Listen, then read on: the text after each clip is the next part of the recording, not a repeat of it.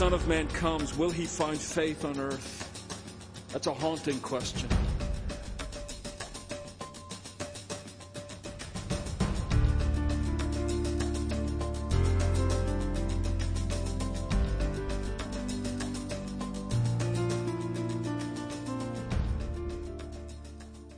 I've had a lot of fun this morning. I know this is a worship service and we're not supposed to have fun. This is a very... I've had fun this morning. You know, I've just enjoyed the music and just being together and worshiping together. So thank you for bringing a little joy to my life. You've done so well. This morning we start a sermon series. It'll take us somewhere into December, up right around Christmas time. And if this series has a title, it's this: Who is this guy? Who is this guy? You probably remember. If you don't, I'll tell you the story anyway. About the time that Jesus was with his disciples and they were next to a lake, and they got in the boat and started off across the lake, and Jesus fell asleep in the boat. And the storm came up, and the waves got higher, and the wind started to blow harder, and the disciples got sort of bent out of shape because there was water coming in the boat, and they were starting to sink. And so they ran, and they found Jesus. I don't know how you run in a boat. They went, and they found Jesus. You should never listen to yourself. But they went, and they found Jesus, and Jesus was asleep in the boat. And if you read the scriptures there in like Mark 4 or something, they said, "Jesus, don't you care that we're drowning?" No, they didn't go up and say, "Jesus, the boat is sinking. Let us save you." They didn't say that. "Jesus, you might drown." They didn't say that. What were they thinking? Well, he'll just walk across the water anyway. I mean, there's no point.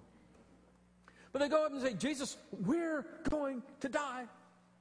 And you don't care. You don't care."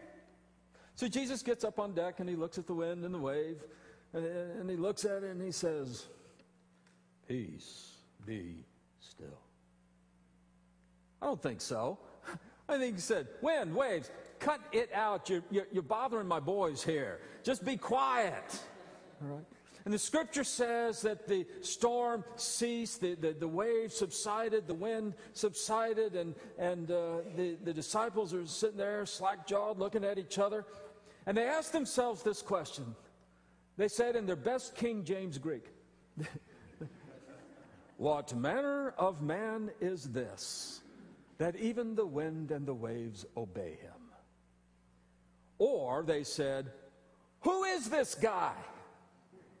You know, we thought we knew what we were signing up with. He comes into our lives. He says, 'Follow me.' We leave everything. We follow him. We see the miracles. We hear the teaching. We see the opposition with the Pharisees and Sadducees. Yeah, all that. But when he starts telling the wind and the waves what to do, who is this guy?" You see, there's nothing in my head that will embrace what just happened. It's not like I can go to the filing cabinets in my brain and go under commands the wind and the waves and pull out the drawer and find a list of people who've done that before. Not even AccuWeather can accomplish this. And so they're looking at Jesus and saying, nothing computes here. He doesn't line up with what we've ever thought before. Who is this guy? And I suggested a moment ago that that's really the question for the Gospel of Mark. Who is this guy? It's actually the question for the entire Gospel stories. As you know, the New Testament begins with 4 books. They are each a description of the life of Jesus, his earthly ministry, his death, and his resurrection. They're called the Gospels: Matthew, Mark, Luke, and John. And each one is basically, in its own way, answering the question, who is this guy? Because the disciples, as they walked with Jesus, never quite got it. If you've been here for some while, you remember that, I think it was about 6 years ago we finished up. But we were doing a sermon series through the Gospel of John. And what we saw there was that a major theme in John's Gospel is, what does it mean to believe in Jesus, which is another way of saying, what does it mean when you find out who Jesus really is? Remember in John's Gospel that at the very beginning, Jesus turns the water into wine. And at the end of chapter 2, it says, and everybody believed in him. Everybody. The big crowds believed in Jesus. And then it goes on to say, but Jesus didn't believe in them because he knew what was in their hearts. They were believing for the miracles. They were saying, oh, great, this is going to be really fine, a lot of fun and entertainment with this Jesus guy. And so they were sort of believing in a very shallow, humanistic kind of belief system. They were believing in Jesus, but John is pointing out to us, Jesus didn't believe in them because that's not what we're talking about, because you don't know who Jesus is yet.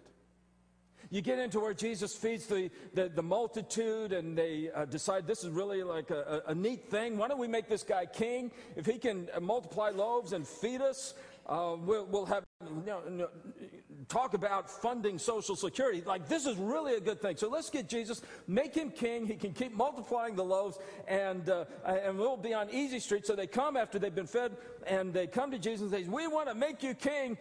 They don't understand. They don't know who this guy is.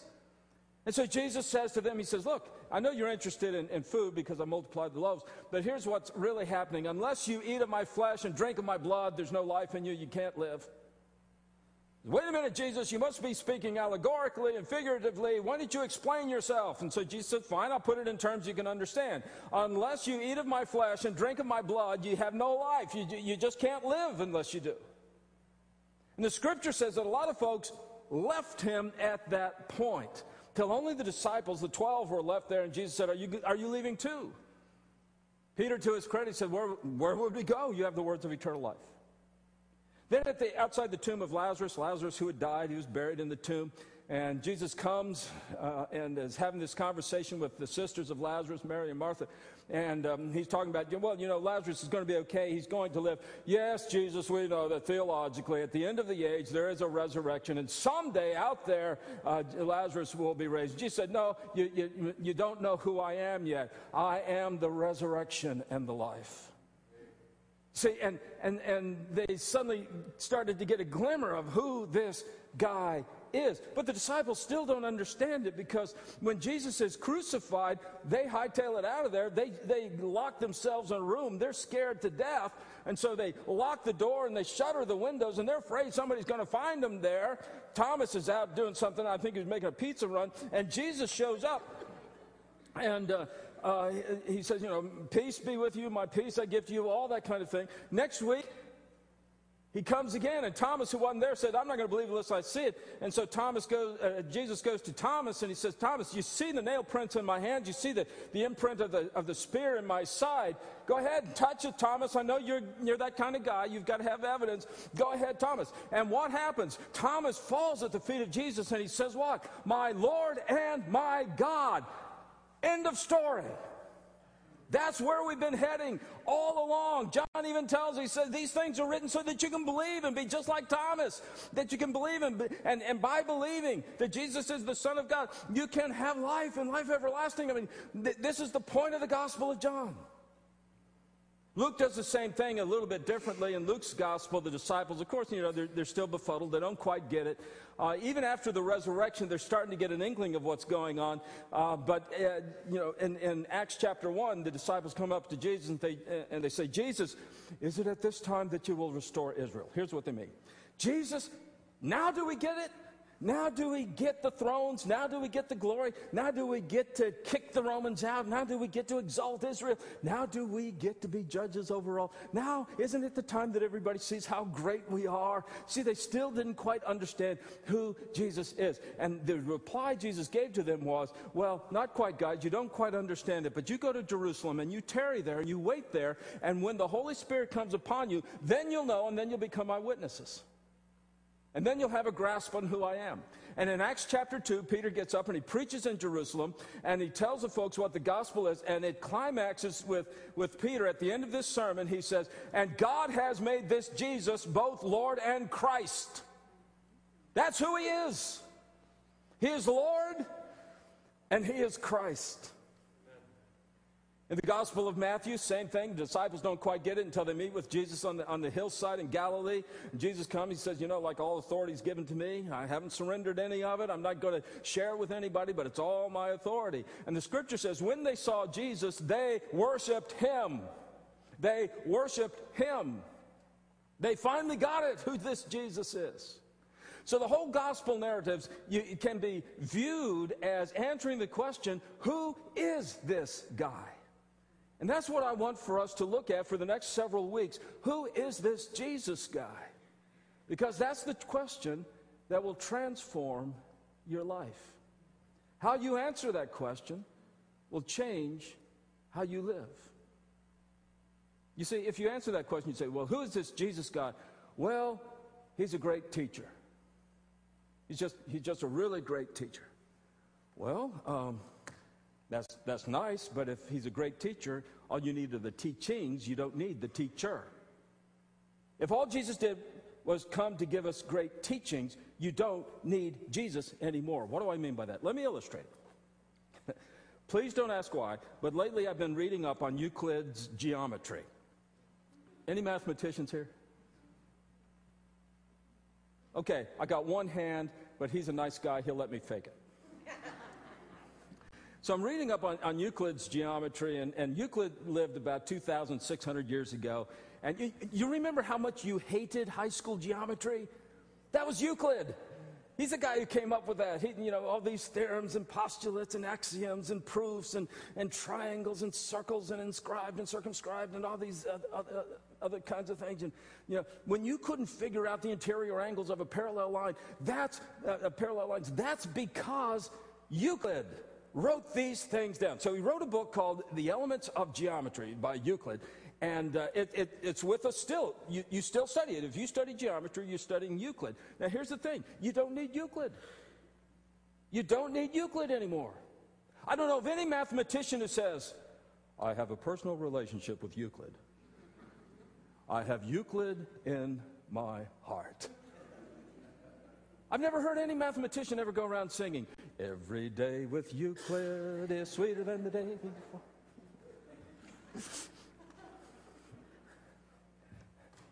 Have we hit a low point right here?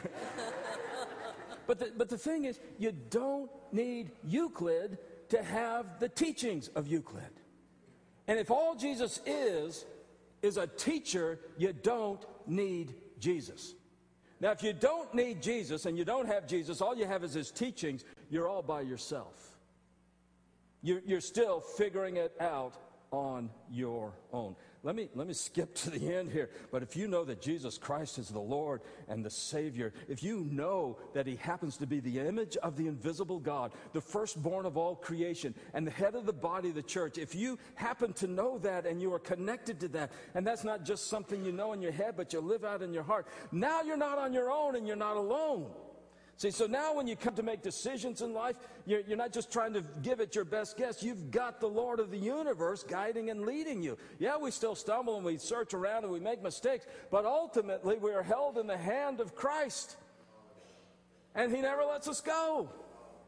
That's a big difference than just having a teacher. That's having a Savior. That's having a Lord. That's having one who is the Son of God.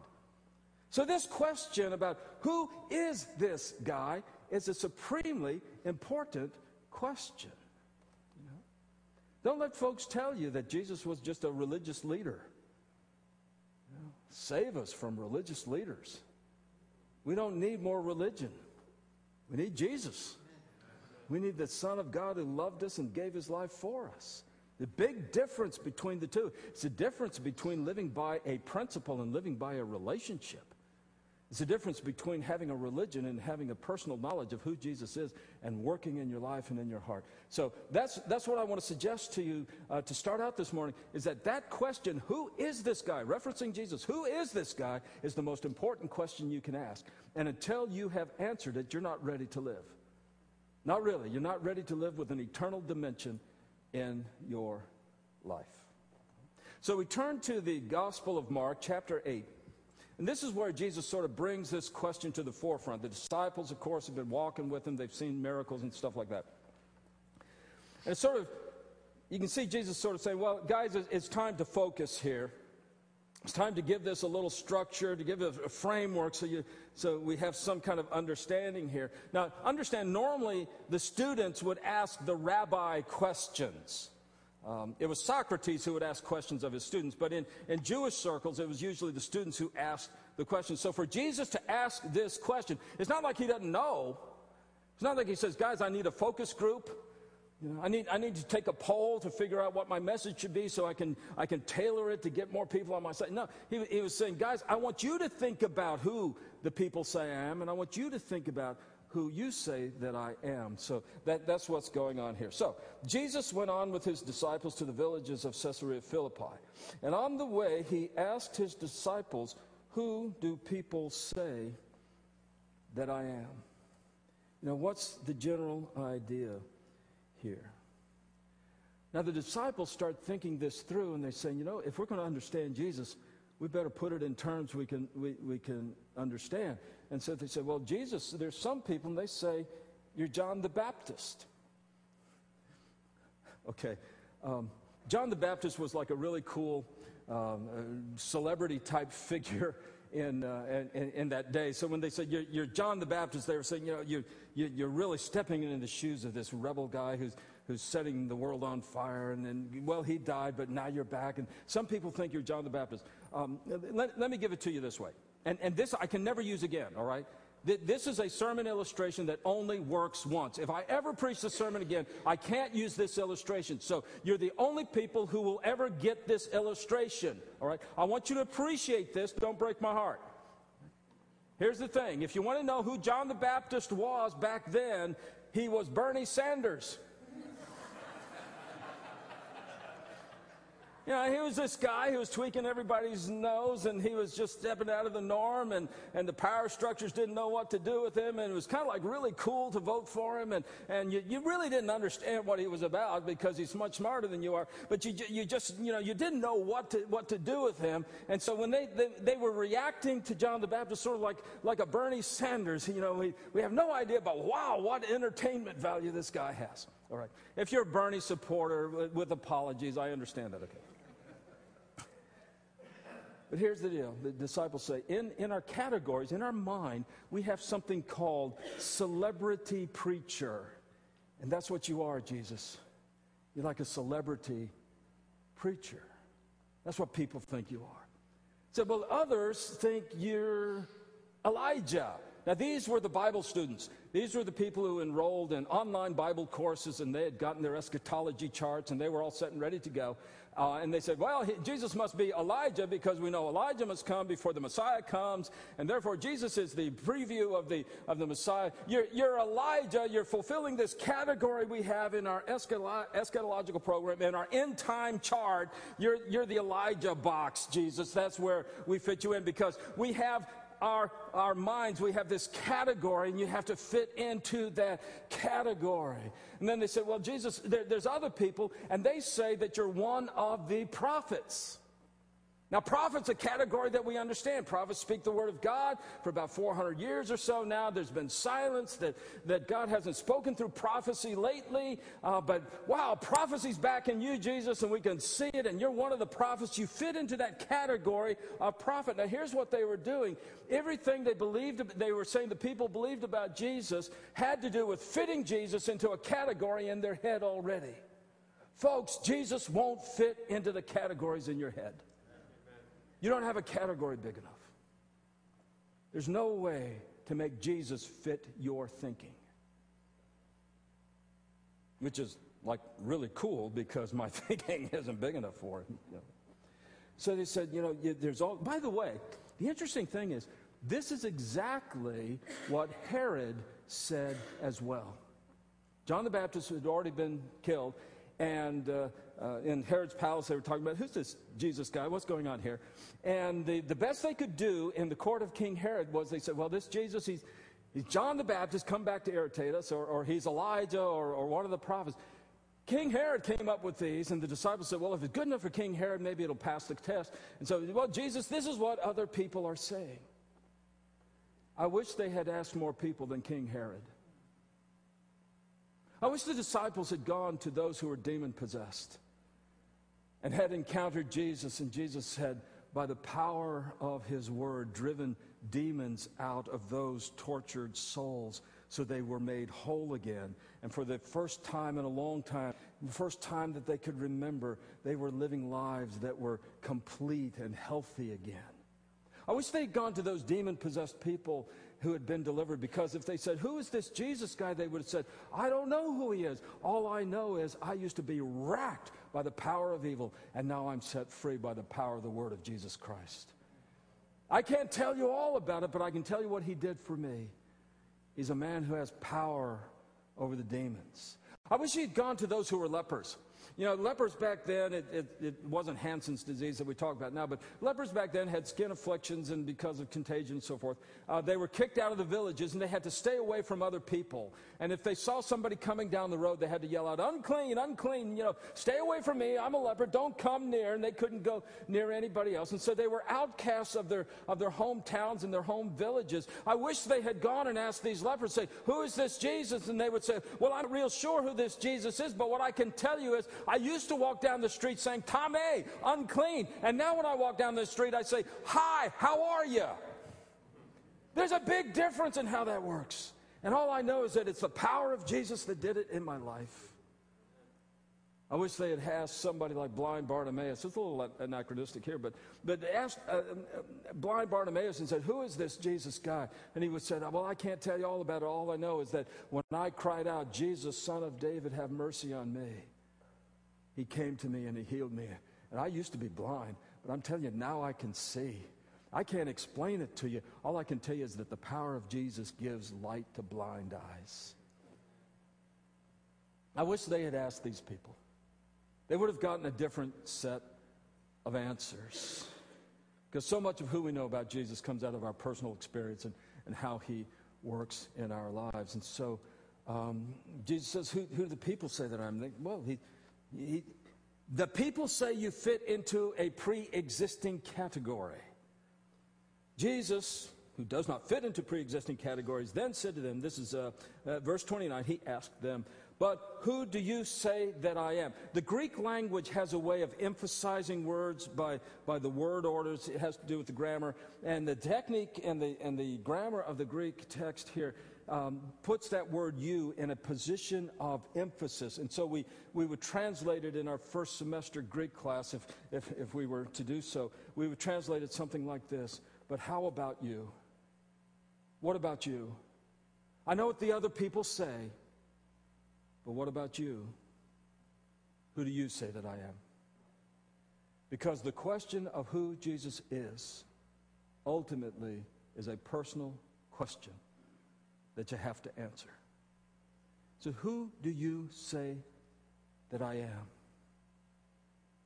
And Peter doesn't surprise us much. He may have been speaking as a spokesman for the other disciples. I don't know, did they get together like Huey, Dewey, and Louie and just sort of buzz? Does anybody get that? Does anybody have grandchildren where you're forced to watch Donald Duck cartoons for hours on end? Well, if you're not, you will. But you know, you get together and you huddle together. What do you think? Well, I don't know. Okay. Well, let's try this one. Let's try the Christ. No, I don't know. Yeah, Christ will work. Try. Go, Peter. Peter, you do it, Peter. Okay. Or did Peter just blurt it out? I don't know. But Peter says, you're the Christ. You're the Christ. Now, when Matthew tells us this story, he adds something that helps us understand what that means. And Peter says, you're the Christ, the Son of the living God. Then Matthew goes on to tell us that at that point Jesus said, blessed, Simon Bar-Jonah, flesh and blood has not revealed this to you, but my Father in heaven. Says, Peter, you would never have figured this out on your own. You would never get this. But my Father in heaven, by the power of his Holy Spirit, has opened your eyes and your heart, and your mind and your understanding, and that's why you got it. It's a gift of God's grace that you would know who Jesus is. So Peter says, you're the Christ. Now, I don't think Peter understood what was going on here. We're pretty sure of that because as Jesus walks to the cross, Peter's not quite on board with the program. When Jesus is crucified, Peter hightails it out of there. We'll see more about that in just a minute. But Peter didn't quite get all of it. But here's the neat thing about the grace of God. Not only do you not need to get all of it, you'll never get all of it. It's God's grace that saves you. I was a month shy of 9 years old when I went forward in the First Baptist Church of San Diego, California. And as an almost 9-year-old, I must have said something like, I want to be baptized. Why? Well, because baptism is a signification of the death and the resurrection of Jesus, and I want to identify my life with the existential reality of who Jesus is as a Savior of the universe. No, I want to be baptized because I have Jesus in my heart. What do you mean you have Jesus in your heart? Well, it just turns out that I have this overwhelming sense of the nearness of Christ and His personality. No, my Sunday school teacher told me if I asked Jesus in my heart, I'd be saved and go to heaven. You know what the neat thing is? It's true. It just happens to be true. And so as a 9-year-old boy, all I said was, I want Jesus in my heart. Who is that guy? I don't know. He's just going to save me. They told me He would, and I believe it. And I want to be baptized. And so as a child, all I knew was Jesus, He would save me. And then you get into those later years, the adolescent years where you start to, sort of develop, beliefs that are yours, not your parents, and, those kinds of things. And you're working through that. And you come to the end of those years and you're trying to figure out, what am I going to do with my life? College, marriage, career, all that. And you start to understand there comes a moment, and a very, very clear moment, when you realize Jesus is my Savior 100%. My future in heaven is absolutely assured. But you know something? It turns out He is wonderful. He is Lord. And it's just great. It's not like He wasn't Lord before. It's not like I didn't know He was Lord. It's just I suddenly discovered the wonder and the beauty of the fact that Jesus Christ is Lord. He has a plan for your life. He has a direction for you to live in. He has guidance He wants to give you, that your whole life can be given to who Jesus Christ is. And He never deserts you, and you go through this life. And it's just a marvelous, marvelous, wonderful thing to come to realize. Jesus is Savior, and He's Lord. And you've grown just a little bit deeper in that knowledge of who Jesus is. And then you get into the young adult years and you start to have a family and those kinds of things. And you start to understand, this Jesus guy is pretty reliable. I can't tell you how many times I've been at my wit's end, and Jesus has come to me in the Word, in prayer, by the power of the Spirit, and a word that was given by a brother or sister. This Jesus guy, He's like really reliable. And you always had a personal relationship with Christ. And from the moment at 9 years of age when you asked Him into your heart to be Lord, to be your Savior, He always was that reliable. But you've just grown deeper to understand this is what it means that He's reliable. You start to love Him more and more and more. And you hit the middle-age years. Pray you don't, but you might go through that depression thing, where life doesn't make any sense, and it's really dark and oppressive, and there's, just the meaning and the drive and the energy of life goes out. And you get through that. You look back and you see God did it all. He carried you the whole way. Time after time when you were on the precipice of disaster, God brought you back in safety, and you didn't even know it. And you come out on the other side of a depressive spell, and suddenly you love Jesus, and it's no longer because. We love Jesus because, as a child, I love Jesus because He saves me. I love Jesus because He helps me. I love Jesus because He blesses me. I love Jesus because He guides me. I love Jesus because. And then you hit a spell of depression, and I'll tell you, that'll take every because out of your life that you ever had. But you come out on the other side, and you know what? You love Him more. You love Him more. Just who He is. You don't need any more arguments. You don't need any more pleas. It's just enough that Jesus died. That He died for me. Here's what's happened. You start out and you just have this opening sort of move. Jesus is Savior. Ask Jesus into my heart. All of it's true, but you keep going deeper and deeper and deeper and deeper into who Jesus is. That was all in store for Peter. He didn't know it at that moment. Maybe he thought he had the final answer to the final question. Jeopardy over. Who do I say you are? You're the Christ. Right answer. Ding, ding, ding, ding, ding. You're the Christ. Right answer. Now grow deeper and deeper and deeper in Jesus Christ. That's what we're going to look at. Who is this guy? So we can love Him more and go deeper and deeper and deeper with Him. Well, let's finish off the passage. I just looked at my watch. It's 1 o'clock, and I've been preaching for an hour. We shall accelerate our sermon. Okay. He said, "You're the Christ." Jesus says to him, verse 30 says, "And he strictly charged them to tell no one about him." What's with that? Well, he tells us what's with that, all right? Because, I know in your Bible, in the next paragraph of Scripture, there's a little open space, unless you have the real old King James Bible, open space with a title heading, and you think it's a new paragraph, a new story. But no, it's all one piece. It's all together. So Peter says, "You're the Christ." Jesus says, "Well, don't tell anybody." And Peter, here's why. Jesus began to teach them that the Son of Man must suffer many things, be rejected by the elders, chief priests, and scribes, and be killed, and after 3 days rise again. The Scripture says in verse 32, he said this plainly, "And Peter took him aside and began to rebuke him." I don't know what that looks like. Peter takes aside Jesus, the Son of God, the creator of the universe, the one who is absolutely sovereign, reigning from on high. He takes Jesus to one. How does that look? "Jesus, you know this thing you just said? I have a chart here. My study Bible notes say that Messiah doesn't suffer, okay? I get the suffering thing because we do a little bit of that. I get the rejection by the elders thing because we see that with the scribes and the Pharisees. But when you say must be killed, Jesus, you're off base a little bit here.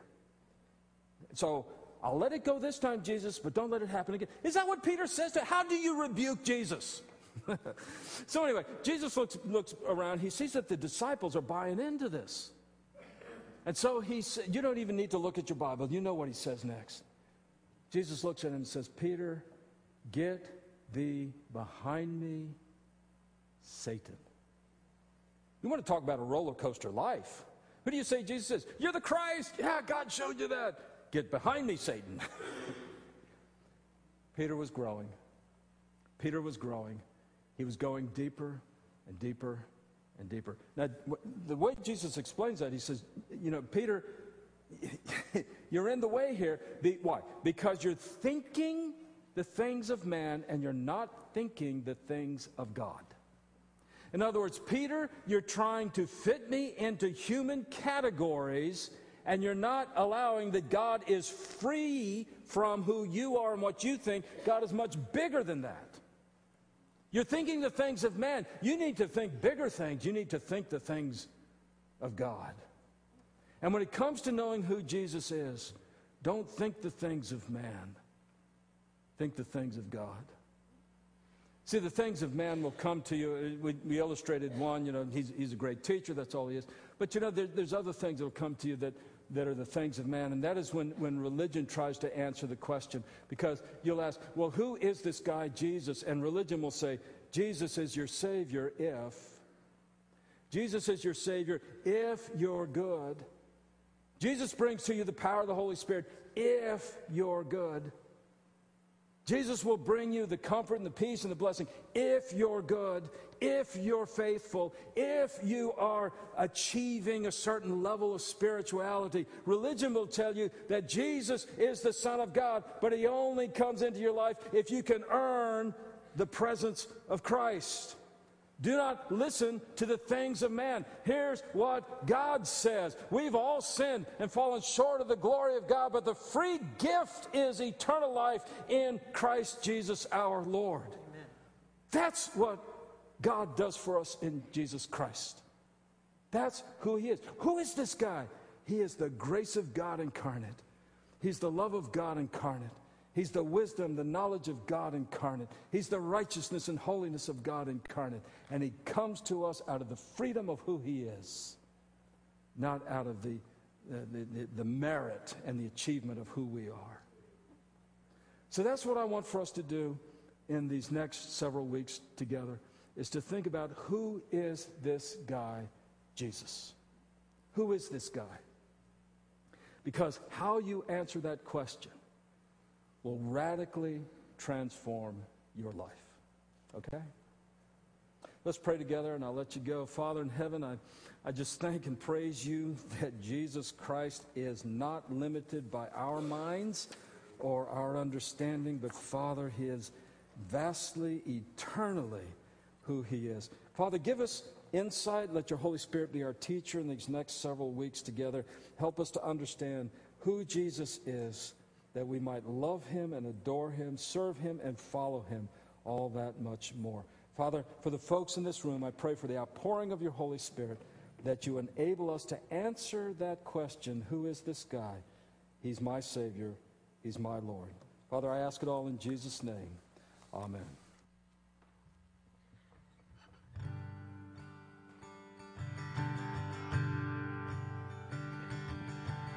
You came down